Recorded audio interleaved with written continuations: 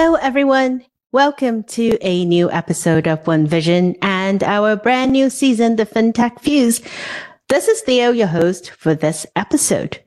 Now, one of the things I love the most about going to FinTech conferences, especially Finovate, is that I get to meet people in real life, which is phenomenal. I mean, think about it, 2023, we actually crave face-to-face meeting and coffees. So today, I am super delighted to welcome one of these amazing people that I had the privilege to run into, literally, at the hotel lobby. And that is Pam Koh, Head of Bank Technology at BankTech Ventures. Welcome to the show, Pam. Thanks for having me. I'm glad I didn't. Well, we sort of actually did. We were like a passing ship. I remember Tammy introduced us. You were dashing to the airport, right? I was dashing to the BART station to get the last train for the next half hour so I didn't have to get home in the dark and ride what seemed to be a very sketchy BART ride that evening. Oh, God. But I literally ran by with my suitcase. Well, I'm glad at least we got to say hi in person. So thanks for joining us today. Now, for our audience who might not be familiar with your journey, can you tell us a little bit about BankTech Ventures and what brought you there from Farmers and Merchants Bank of Central California? For sure. So I'll start with a little bit background on who BankTech Ventures is. So we're a strategic investment fund backed by over 100 community banks, and we focus on investing in bank-enabling fintech companies. So at this point, we've made over 16 investments and probably will make about 10 to 15 more over the course of the fund. Just depending on company size. So we're ready to go. And how I actually fell into bank tech is quite the journey. Actually, how I accidentally fell into banking in general was quite the journey. When I was a senior in college, I was actually studying computer science at the time. And I think it was my last semester. Thought I'd go work in Silicon Valley, Bay Area, had those tech developer dreams. And lived in Central California at the time. So I had gotten a random inquiry from F&M Bank saying, our CIO saw your resume, was interested in interviewing for this role. And at first I was like, is this real? Is this phishing? Like, what's going on here? So, having been from the same city that the bank was located, I was able to find out, yes, it was a real role. Ended up going and interviewing. Thought it would just be, some practice for when I go and get my big girl adult job in the Silicon Valley. So I'm like, it can't hurt. What's the worst that could happen is I'd have a bad interview experience. Went in, interviewed, thought it went okay. Surprisingly, was made an offer a few weeks later. And then I thought, well, I'm in my senior year of college. I like hanging out with my friends. It's great to have like some pocket money. So why not do this part-time, while I'm still in school? I'm going to graduate soon. Let's do it. And ended up working there part-time for a few months. Actually, really thriving and learning a lot. It was definitely different from what I was learning day to day, in computer science, as it was very specifically fake technology that I was working with. Very different from what I was learning at the time. So thought maybe it'll be like a short-term learning opportunity. But honestly ended up thriving there. I was, doing really well, getting great reviews, getting promotions, etc. So was there for quite a while. I think it's the typical fell into banking accidentally and I'm still here story. So, eventually though got to a point where I felt like I wasn't really having much growth on the tech side anymore and really felt disconnected from what my true passion was, which was technology. So I think through this experience that I had at F&M, I was really introduced to the fact that community banks across the nation are really conservative and cautious when they're investing in technology and when they're implementing technology. And I wanted to change that. So, I was looking for what's the next thing I could do? Where can I go where I feel like I can contribute and still learn at the same time and be exposed to new things? Ended up randomly seeing a LinkedIn post from BankTech, from Carrie Ransom, our managing director. We ended up chatting on LinkedIn at I think 10 p.m. at night one night. We chatted for a few weeks online. And then we had what I think was my first official interview. And I think I knew almost instantly that bank tech was the place I wanted to be. All the conversations that I had were very casual and friendly and really just like chatting with old friends about banking and technology, where we thought the industry was headed, some on my background, but really like what did we see the vision of this industry becoming? And I guess we were in alignment, and that honestly, I think I met every single bank tech team member before I was made an official offer, which I found unique and really telling about the culture that they were trying to intentionally build on the team. Since we are all distributed and we are such a small team, I think the cohesiveness of the team and how we interact with each other needs to be more intentional and productive than if we were at like a large corporation or in a small room where we could talk often and just have casual conversations often. What we do now, we have to be a lot more intentional about what we're trying to do. And I actually think I was employee number 5 out of 10 that we have now.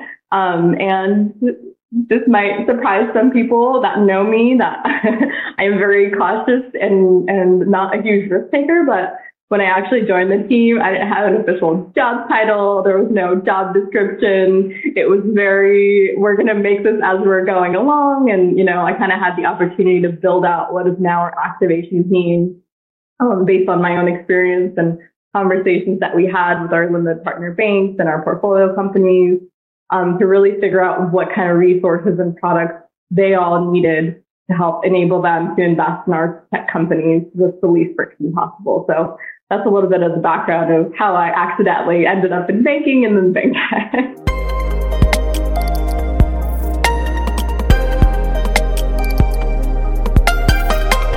I like that story. You were the second person I talked to this week that said they fell into banking.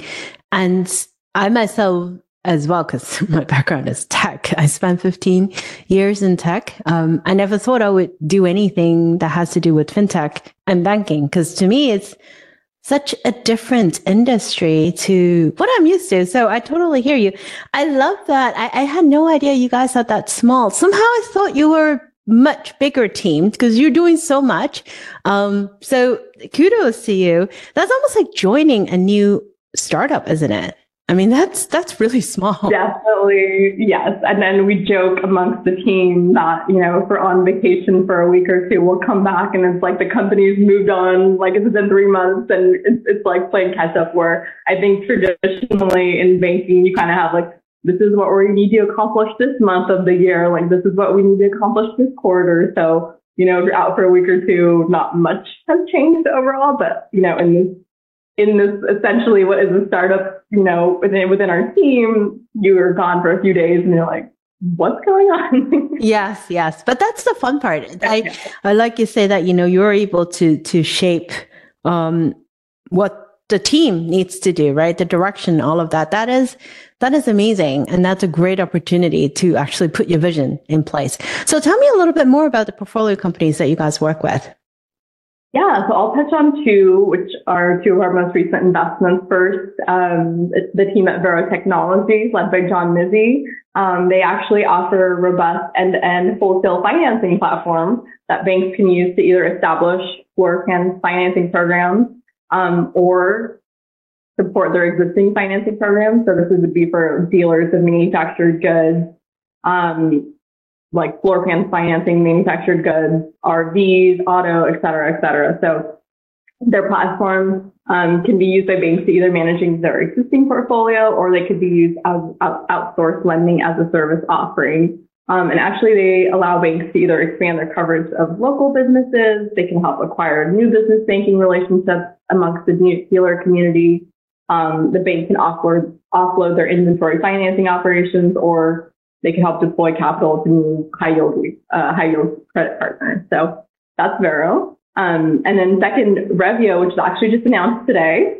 They are revenue enabling. They offer customer insights based on the bank's core processing data. So they offer actionable opportunities and growth strategies for community banks and help provide personalized engagement to help increase revenue and deposits. They'll help equip your relationship managers, your sales team, your executive of an understanding of where they should invest their efforts to help with customer satisfaction, retention, cross-selling, lifetime value, et cetera. So very excited about that. Just announced that one today.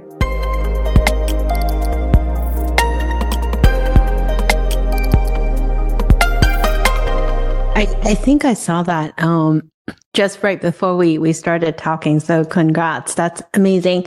I do want to ask you something. It's been circling around for quite a while now. I remember, quite a few years ago, there was a lot of talk about, fintech eating the incumbent's lunch. And then there was, big tech, a lot of talk about the Amazon of banking, et cetera, et cetera. Fast forward about 8 to 10 years in now. Do incumbent financial institutions still look at fintech startups as a competition? I would think that's different because we sort of need each other, isn't it? I think it's very different now. I think the type of fintechs out there have changed a little bit. And I think that's based on regulations. That's based on, experience in the market. That's based on the reliability and trust and stability of banks in general, and the relationship that consumers and businesses have with those individuals. So I think there's actually a few different types of banks or types of fintechs out there as we see them now. I think there's bank competing, where they might be challenging the banks for deposits or loans. There's bank enabling, which is the significant amount of ones that we invest in. So they might be assisting in process improvement or efficiencies or help offering new products that you might not have the ability to offer. And then there's bank partnership type fintechs where they're offering white labeled services. For example, one of our portfolio companies, Pago, allows banks to offer credit cards to their commercial credit cards to their customers. So I think there's different types of fintechs now, and those that have followed the industry recognize the difference. And I don't think that stigma of, fintechs are going to break big banks is really there anymore. I think banks have more or less learned how to either partner with or leverage their fintech relationships to help grow their own bank. And it's kind of a self-fulfilling, prophecy of success all around.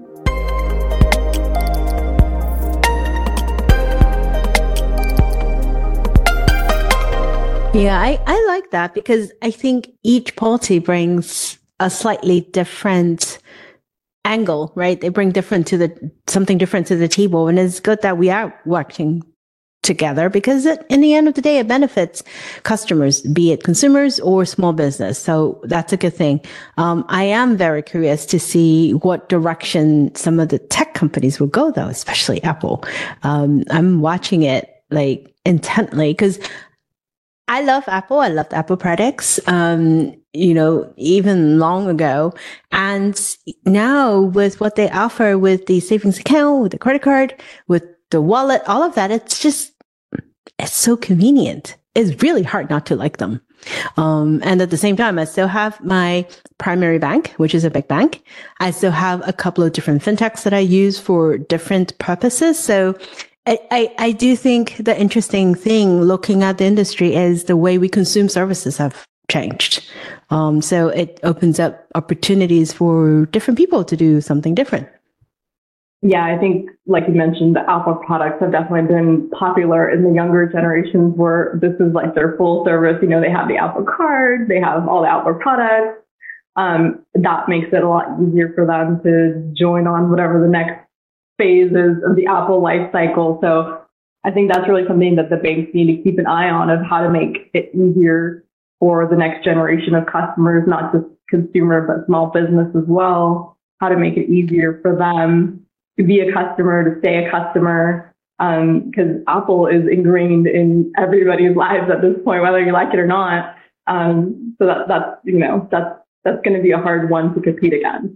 That's definitely a bank competing type of, tech offering they're providing there. Yep, agree.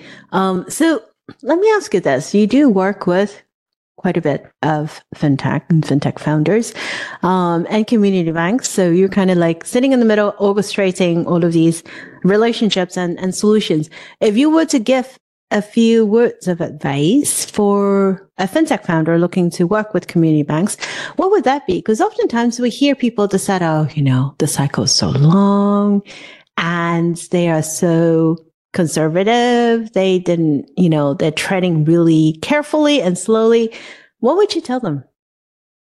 Yeah, so a few things there actually, because this is the conversations that I have with our portfolio on a daily basis. So I don't think I mentioned, but in my role, I work with our portfolio companies to help them become more bank ready, help them understand exactly this is how to go through the bank sales cycle, how to work with the bankers, how to talk banker, essentially. That's the small part of all that goes on that goes with managing the portfolio. But so I'll give two pieces of advice. One is know your audience. I think too often I see founders, hopefully none of ours, pitching through the lens of community banks are outdated. They have outdated, old technology, et cetera. But really that's not a productive conversation. I think that, instead going in with telling us your process of how can a bank partner with you to take their processes to the next level, how they can support what the bank is doing today and help them do it better, not necessarily how the bank is doing it wrong. I think that's the key of starting that relationship on the right foot. I'm totally a proponent of we rise by lifting others. So, the relationship building is my second point. The relationship building aspect of the bank relationship is number one. That's, essentially you need to build the trust, and that might take 6 months or 9 months. And I think we as bank tech are, recognizing that as well, as we build those relationships with our limited partner banks, is that it takes some time and trust and assurance of, this is the right partner for us. Show them your wins, show them, how successful you've been with other banks, introduce them to banks that you're working with that are going really well. That's been one of the key things that we do for our portfolio companies is connect interested banks with other banks that company is already working with and help them be a point of reference. It's really all about the relationship building in community banks.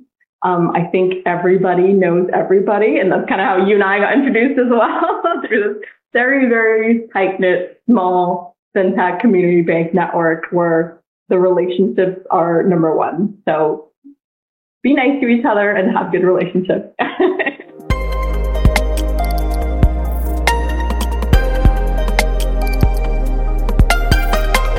I can't agree more. Be nice to each other. Gosh, I can repeat that for people every single day. Like, please, first rule of thumb, do not burn your bridges. Second rule of thumb, do not burn your bridges. Just be kind, because this is a small world, right?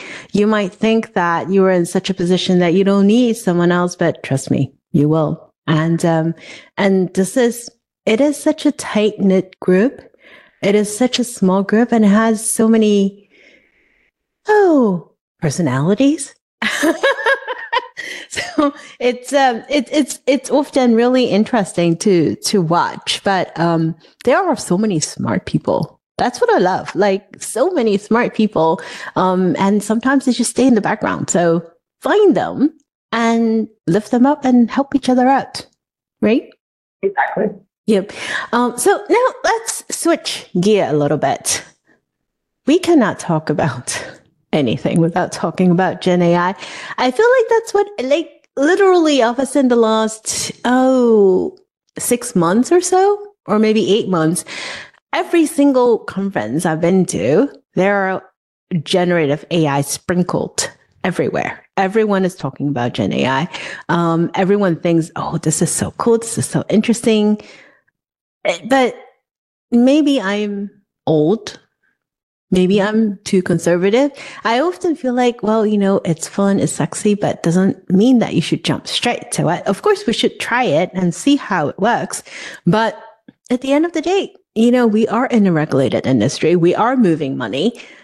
And if you do make a wrong move, for example, not being careful, just like what Lita said, she posted quite a while ago. She said, if you're not reliable, you are liable. Right? We are in the business of accountability. So I'm curious to hear what your thoughts are, and what are the community banks thinking about? Yeah, so this has obviously been a hot topic for us as well as we, bring in fintech companies to our pipeline. Something that we're approaching cautiously but optimistically, I think.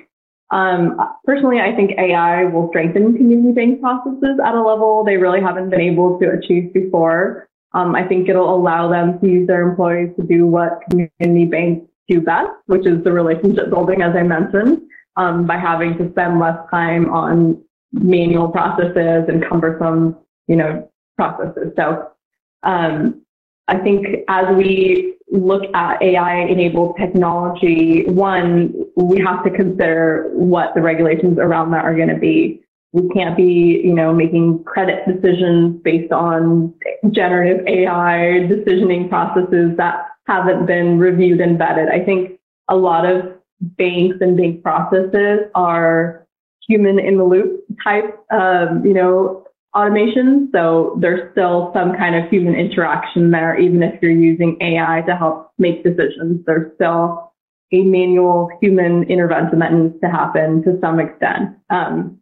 Obviously, that would be for credit decisioning, et cetera. But I think there are easier things that banks can implement, such as, put in large policies and procedures documents and have it spit out what are some key topics that you should understand if you're not able to, summarize it in a quick way. What are the three things your new employee that just joined should understand about your policies and highlight that for them. So I think there's ways that generative AI can quickly and easily be used by banks today. And I think there's other things, like I mentioned with the credit decisioning, that is going to take some time for the industry and the regulators to figure out what's going to be the sweet spot there, and what is everybody going to be comfortable with. So I think approaching it cautiously but optimistically is the way to go, and I think that's kind of in line with what we're doing as well. But definitely looking at companies where they're making AI-enabled decisioning, AI-enabled data analysis, help provide actionable insights based on AI, ML.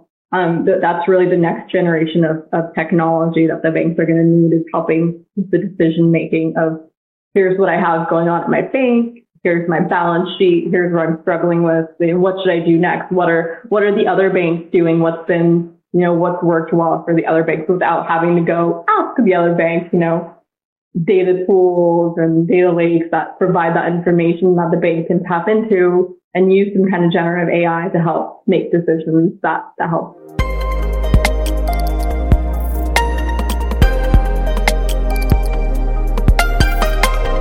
You brought up an interesting point about credit decisioning, because that's one of the things that we often struggle with, especially with regards to who do we lend to, how much credit can we extend for them, how do you assess risk? Because there are two folds, right? One is looking back at the data, is based on history, and we know how fraud our history could be. And also looking towards the future, right? The way that we work is so different. How do we account for the growing gig economy? How do we account for, people that are doing things that are so different than what we used to have? That was one of the things we started looking at. What about all the people that are creating assets in the digital world?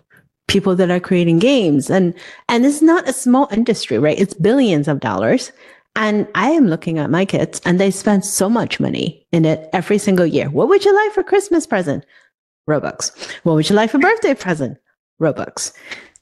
That money goes somewhere, right? Mm-hmm. And those people that create all of these assets, they're different than how typically people earn a living. So how do we account for all of these things is really, really interesting, scary, but opportunity.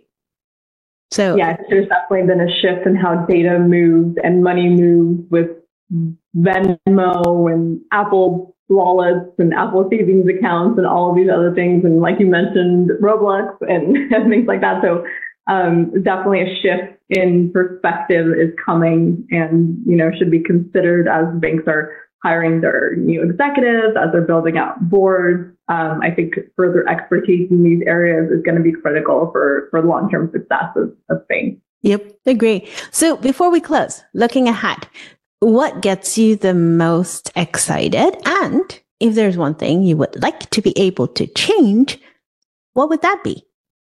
So I'll start with what gets me most excited. The nerd in me is going to come out here for sure. So like I mentioned, I'm very, very interested in learning more about how banks can use predictive analytics and gain actionable insights from that. I think that's just the most invaluable tool a bank could possibly have, because we are limited to what we know. And, in my role as well, something like that of, here's where I am, here are some recommendations of what you might be able to do next is just invaluable information and data and expertise that we would not have been able to tap into without some of the cool new technology that's coming out. So I'm very interested in keeping an eye on what comes out in there. And actually the bank tech team casually tests out AI tools and things like that, just to be in the know and just to see how we can improve our own efficiencies, our process efficiencies within bank tech. So very excited to continue on that route. And then I think if there's one thing that I'd be able to change, and it's totally not going to be fintech or banking related, this is going to be my own personal, as a mom of a young child that's not school aged yet, is just, I wish that just the world was more supportive, and, that village that I think we all thought we would have when we have children, existed still. I think it's been much more difficult to find what is the village. I think that looks so different now, where, 30, 40, 50 years ago, it was your parents and your siblings and your family.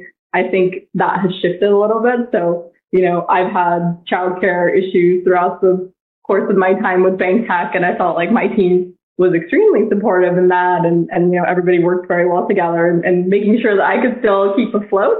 And I think we need more of that in the world. We need more support among colleagues and understanding and friends. And I think just creating that village, even if it needs to be virtual, of a support system for moms, for dads, for guardians and parents, and all of the above, I think is going to be critical for, I think, even just the economy in general, and how that plays out over the next 10, 15 years. So that's a very selfish and personal ask of mine. As the only person on our bank tech team with young children. But I think that just goes back to everybody should be nice to each other and be understanding of what everybody else is going through. So.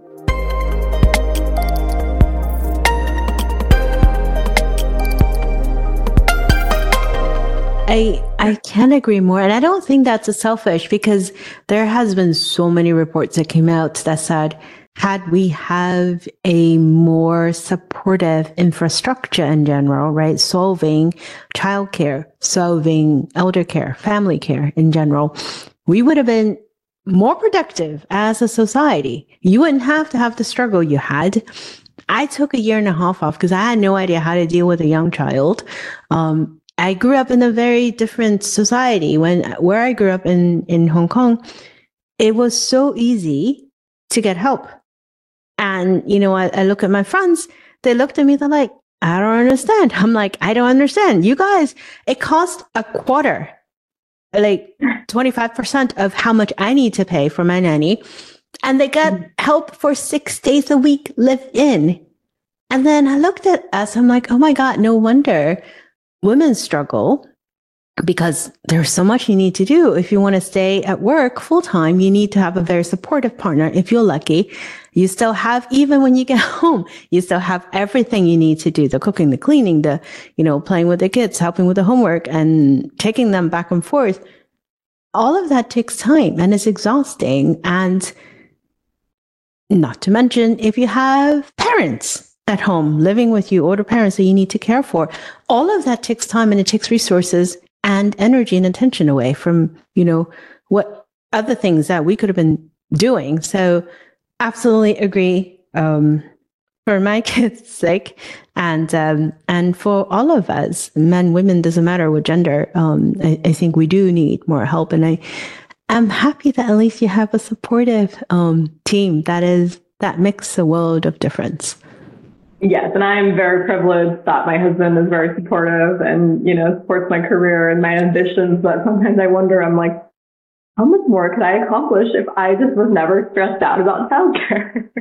Exactly. I Right. look at where I am now and I'm like, what are my aspirations for the next 5 or 10 years when my son finally goes off into school and I can just, be free. Yes. Yes. At There least is for half the light. day. For half a day. There's light at the tunnel. I can tell you that. I do enjoy my half a day. As long as there's no random middle of the day, you need to show up for something. Yeah. That's always helpful, but is a challenge, but is a joy. I don't know. It's a very interesting world, and it gives you a different perspective of, like you said, what else could you be doing if you had more help? But personally, though, I feel like having become, I know we're digressing, but having become a mother and having that young child to take care of has made me much more empathetic towards our portfolio founders and understanding of their struggles. And I feel actually very emotionally invested in all of our companies. I'm sure some of my founders can attest for that of just the bond and connection. I feel personally responsible for, the success of their companies. I know, many of them have families and for some of them, the company is their child, and that's where they're putting their energy into. And I feel like I need to do whatever I can to the best of my abilities and to the best of our bank tech team to help them succeed in that, because that's what I'd want for my own family and for my own children and for myself of if I'm entrusting somebody to be a part of my network, to be a part of my community, that they'll bring their best self forward and that they'll, support what I need. I love that. I don't think I could have said it better. You have basically summarized why we need more women leaders and why we need more people like you, so that we can be more empathetic to other human beings. I will be the first to admit that I think until I had my kids, right? I was working in the tech environment, and I had a huge team, and most of the people in my team were men. And it didn't dawn on me until after I had my son, and I struggled, we struggled with trying to find care, to the point where I had to quit. And then I'm like, oh, wait a minute. This is why, because we can't find affordable help for women. And so they had to change where they work and how they work. And all of that becomes setback, right? Women end up earning less. We end up taking more breaks, and that reduces the social security. It reduces the financial security as we get older. It cascades. So yes, again, to more help, but yes, again, to more women leaders so that we can make the world a better place. Cheers to that. See, here you go. Awesome. Well, thank you so much for joining us today, Pam. Love the conversation. Sorry we only had a chance to run into each other in the lobby, but I look forward to actually properly meet you in person next time. I'm sure we'll run into each other in another lobby real soon. All right. Well, and for the rest of our listeners, thank you so much for joining us for another episode of One Vision. We will talk to you all next week.